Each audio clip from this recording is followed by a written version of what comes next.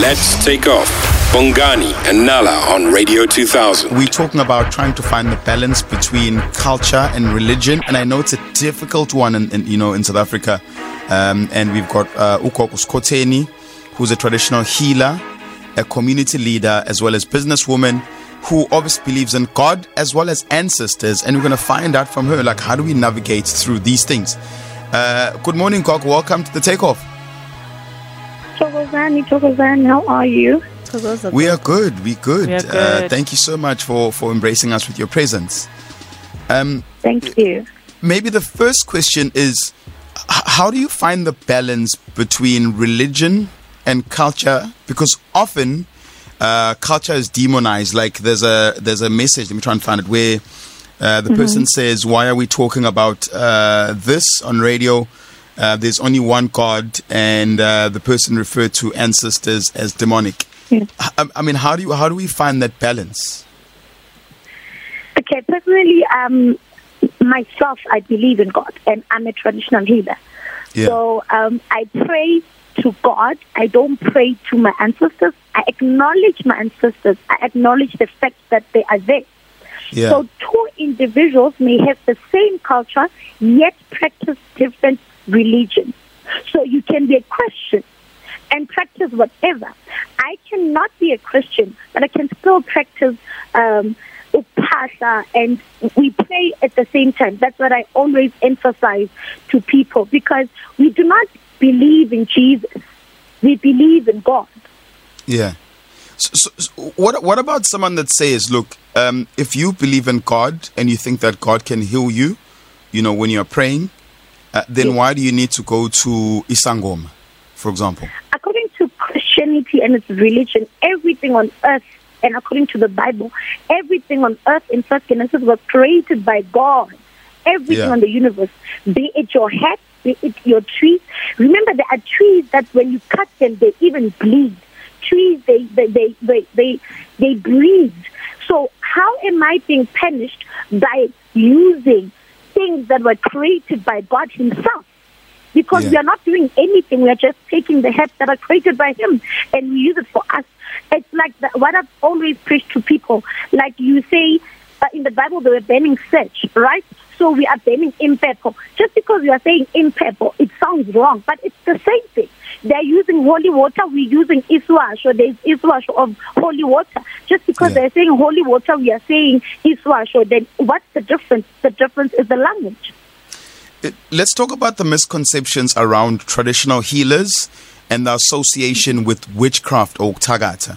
I remember whenever someone said maybe ubabu inyanga or your dad's a witch doctor, because there's a negative connotation around traditional healing. What are some of those misconceptions, and where do you think they come from? What happens is we brought that to the society as healers. We gave them that perception that we can do anything that has to do with witchcraft. And we forgot to teach the society about healing. So now the society, when they gave it back to us, it becomes a problem, of which we are the ones that gave it to them, because we don't want people to mess with us, of which is wrong. We are for the people, and people must be able to talk to us. People must be able to confide in us, because it's not only about using herbs. We need to heal people psychologically, mentally, physically. It is a journey that we need to use in a good way. Yes, witchcraft is there. I cannot say no to that. But what are we doing about that? Are we saying witchcraft is number one and we forget about healing? It's not supposed to be like that. Even in Christianity, there are curses. They curse with their mouth. They curse with their tongues. They say things that are evil to people. That as well, it's witchcraft. But just because they do not perform they're saying it with their heart, there's no difference. There's no difference. It is witchcraft as well. Speak to me about a calling. So sometimes, from an outside looking, it always looks like when things aren't going well in someone's life, they always say, no, Babi Ziwe, there's a calling, and, Speak to me about calling. How do you know when the calling is real or when someone is just going through things? There's a difference between a calling and going through a lot. Yeah. We tend to go seek help to sangomas when we are desperate. we tend to go seek help when we are at our lowest. That is totally wrong, because what they tell you, it is automatically what you need to hear, but it is not what is happening. So what happens is when you go to a sangoma, when you are desperate, that's when they will tell you you are miserable, you lost everything because of your ancestors. But eventually when you go and get initiated, still things are still the same. And then people start giving up. You need to go to a sangoma when things are still well on your side so that you can check your life. How do you see that you have a calling? You get dreams. You dream of things. You dream of your ancestors talking to you, giving you beats, telling you what to do. You don't dream all those things when you are there already. You dream of those things before you start taking the journey.